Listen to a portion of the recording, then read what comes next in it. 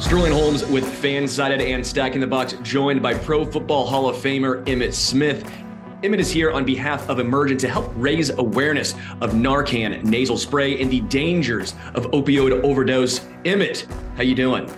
I'm good, Sterling. How are you? Man, I'm doing great here. We were laughing a little bit before the show here, Emmitt, that I'm here in Kansas City. I said, things are great. We got Taylor Swift, Travis Kelce, we got barbecue, we got rings. Man, things are good over here on our end, but I do want to talk to you a little bit more about the campaign you are a part of here, because I know during your 15-year NFL football career and beyond, you saw promising athletes develop opioid dependencies that derail their careers. You lost teammates to accidental overdoses. Family members struggle. Can you touch on this and what you're doing with Ready to Rescue and the campaign you're a part of here? Yeah, with Emergent and the Ready to Rescue campaign, we're out just trying to spread awareness around the dangers of opioid emergencies and so on. The key for us is to try to get people, hence the Ready to Rescue campaign, try to get people ready to rescue someone if they run across someone that may be in need of help and services. By doing that, you can go to your local pharmacy and get the Narcan nasal spray over the counter and equip yourself and have it on you wherever you're traveling and so forth, carrying it with you, just in case you run into an emergency type of situation. And no one knows when or where they may be needed. And so being prepared is really what Ready to Rescue is all about. But opioids itself and the emergence of fentanyl on a national basis is plaguing the entire country. And I don't want to see anyone else lose their life. I really don't want to walk up on anyone, but if I did, I would know what to do by having a Narcan nasal spray on me. But to get more information around the program itself, go to Narcan.com. That website will give you all kinds of information. If you need help disposing of some of the medication that you may have in your medicine box that you're not using. So someone that could be a dependent on drugs is not getting in there and getting your stuff. There's ways that you can dissolve and get rid of that stuff as well. But the website has so much information, more information than I can download to you right now. We appreciate you helping everyone out here and helping the community and everyone else around you. I do want to talk about the NFL. And when you look around right now, there aren't a ton of 3-down backs, the bell cow backs anymore. It's a lot of specialization. Is that better for the running backs overall? Is it worse? It should honestly elongate careers, right? You're less hits, less amount of carries. But at the same time, you guarantee, the owners, the GMs are going to use that against you when it comes to contract negotiations. What do you make of these specializations in regard to the running back market now? Well, I don't like it as a running back. For me, it took 15 to 20 carries before I got to rolling. I mean, I really had a good feel of what was happening on the football field. And not only that, but by my 15th carry, the defense was pretty much set and understood what was coming at them. And so at some point, you have to give these guys the ability to impose their will upon the defense. And you can't do it with 3 or 4 carries. I don't care what anyone says. A quarterback cannot get into a groove by just throwing the ball 4 times a game. That never will happen. And even if he throws the ball 50 times a game, he still might not even be in the groove. He could throw the ball 50 times and have 4 interceptions for all I care. I mean, Pat Mahomes experienced that last week against the Denver Broncos, right? Threw the ball and had picks, right? So at the end of the day, ain't nobody trying to bench him. No. So at the end of the day, you got to give guys an opportunity, a fair opportunity. I think too many offensive coordinators are trying to run so many plays. I think their goal is to run so many plays throughout every week so they can increase their probability of scoring. And so that's what the league has shifted to. I think the league is catering to the over and odds makers, the gambling world, by throwing the ball so much and increasing the probability of scoring 30-something points or 70 points total so they can have the odds in Vegas. That's what I really believe is happening. And they're taking the ball out of the running back hands because the running back carries the ball guess what? The clock has been eaten up. Scores are starting to come back into range. And if the clock is being eaten up, people are not scoring as many points. And that could be, and that could, for some reason, I think the league don't see that as valuable. Well, and I was going to ask you this because you played in a more physical era. You guys were focused on running the football, pounding the rock. Defensively, you could be more physical. Obviously, I think cornerbacks, especially, but you look at some of the defensive linemen, some of the rules protecting the quarterback. It was a more physical era. How do you think that those Cowboys teams, those Super Bowl winning teams that you were on, would fare in today's NFL with the rules now catering to the wide receivers, to the pass happy offenses? How would you guys have fared? Well, I think Michael would have got more catches. I think Jay Nochek would have done well. Alvin Harper would have done well also. But, the running game probably would have suffered. But what I've experienced back in my day was, when things got a little out of hand, they turned to the running game to bring stability back to the offense. And you see that's happening with the Jets. Zach Wilson is an inexperienced quarterback, and they got great wide receivers, and they don't want him to beat the team. They want him to be very effective. So they got to scale the offense back a little bit. But most importantly, they got to lean on what they can do best, and that is run the football right now. And they're running the football. And that's what teams do. And people forget they've used the running game to buy time for the quarterback to grow and mature in the offense. And so what's happening, don't use me up for someone else's benefit. Use me for the benefit of the overall team. And it's missing. Yeah. We talked about it last time too. I mean, just you look at a team, let's say the Colts, right? With Anthony Richardson, they were trying to give him some time. That should be the situation where you pay a running back like Jonathan Taylor. They eventually came to conclusion, but what happened? Anthony Richardson ended up getting injured. You hate seeing that, but that is a perfect example of trying to use a guy to help your young rookie quarterback. I want to ask you, because I'm a little perplexed sometimes around the NFL on 3rd and short, 3rd and 1, 4th and 1.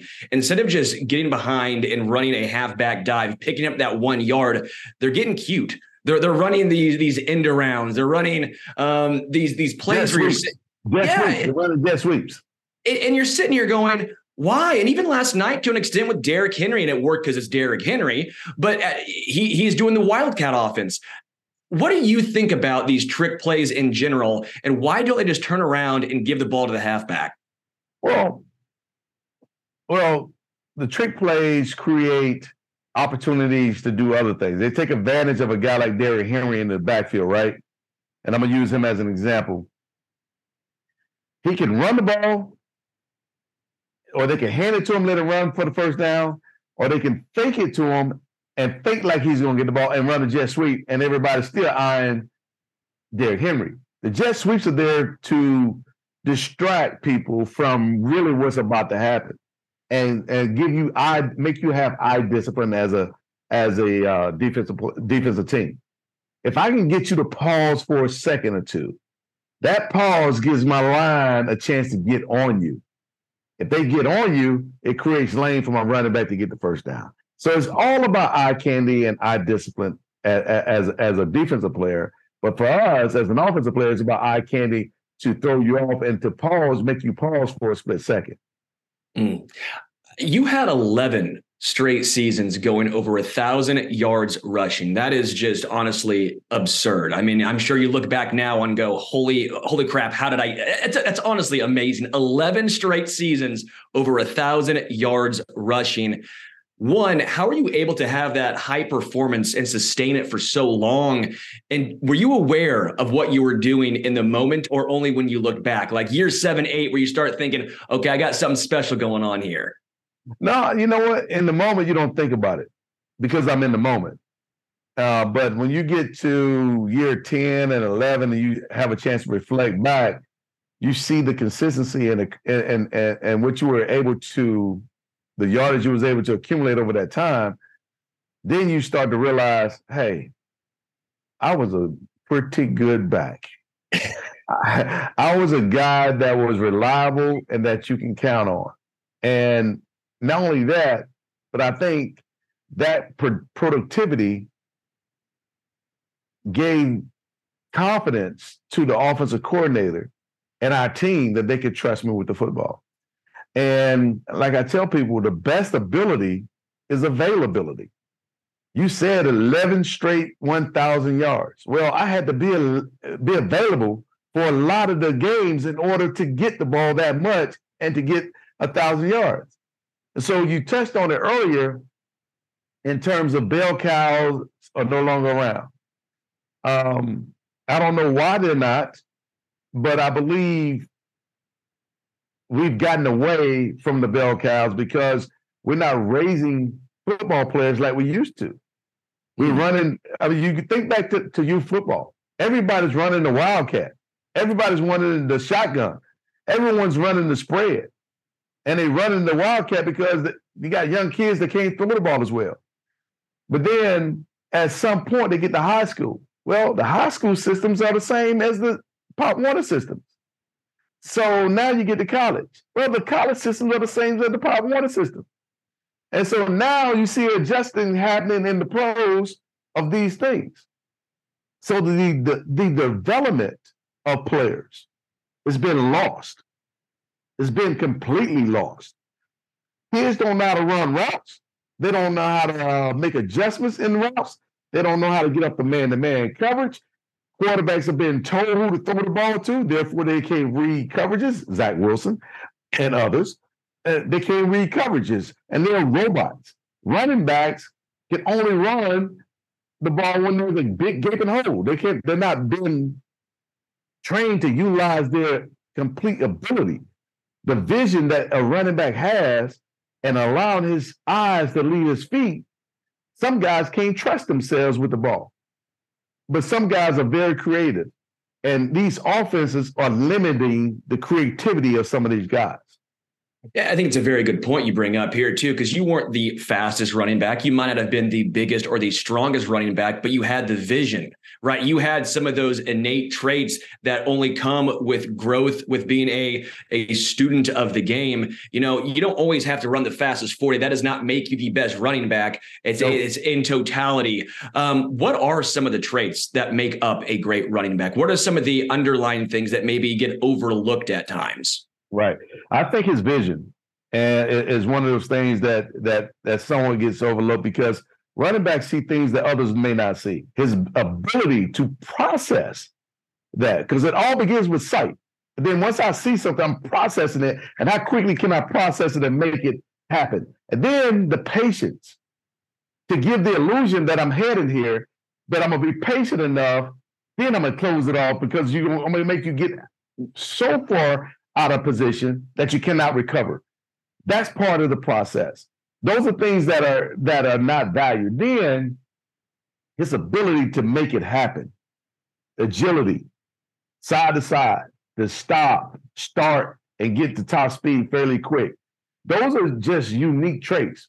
But beyond that, a running back in his totality is so much greater because now he has to learn how to block. And being able to block and not just run the ball will keep you on the football field first, second, and third down. Then, beyond blocking, can he catch? He has to be able to catch too. So, cerebrally, he has to be smart, understanding the offenses, the intricacies of the offense inside out. Can he go out and play in the slot? Can he go out and play wide receiver? Can he do so much? A running back his diversification of his ability is so vast, and he's so much. So when people start talking about devaluing the running back, I tell you, you don't know what the heck you're talking about because his value is so much greater than just running the ball, regardless of what the National Football League would say. That's why Thurman Thomas was so good. That's why Marshall Faulk was so good. And it wasn't just about running the football. That's why Emmitt Smith was so good. And it wasn't just about running the football. It was about getting out there, creating matchup issues against the weakest defensive player that you could, put him or her, not her, but put him in space so I can dominate him one-on-one.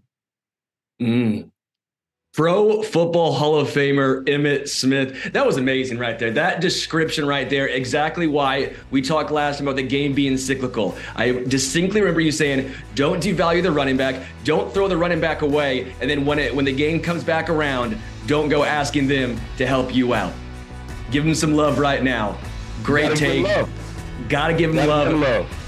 Emmitt Smith, man, really do appreciate this so much. Again, thank you to Emergent. Thank you for the Ready to Rescue campaign. And make sure everyone goes to Narcan.com to get more information on how to help. Be prepared. Emmitt Smith, thank you. Thank you, bro.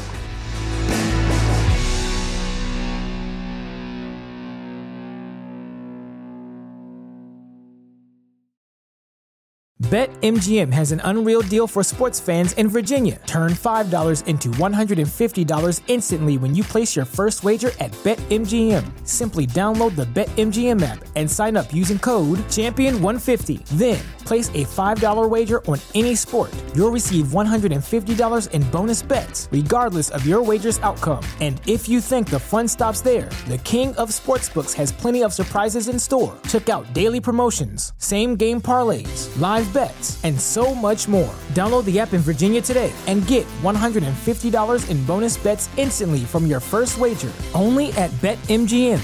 BetMGM and GameSense remind you to play responsibly. See BetMGM.com for terms. 21 plus only. Virginia only. New customer offer. Subject to eligibility requirements. Rewards are non-withdrawable bonus bets that expire in 7 days. Please gamble responsibly. Gambling problem? Call 1-800-GAMBLER. Promotional offer not available in Washington, D.C. What's so special about Hero Bread's soft, fluffy, and delicious breads, buns, and tortillas? These ultra-low net-carb baked goods contain zero sugar, fewer calories, and more protein than the leading brands, and are high in fiber to support gut health. Shop now at Hero.co.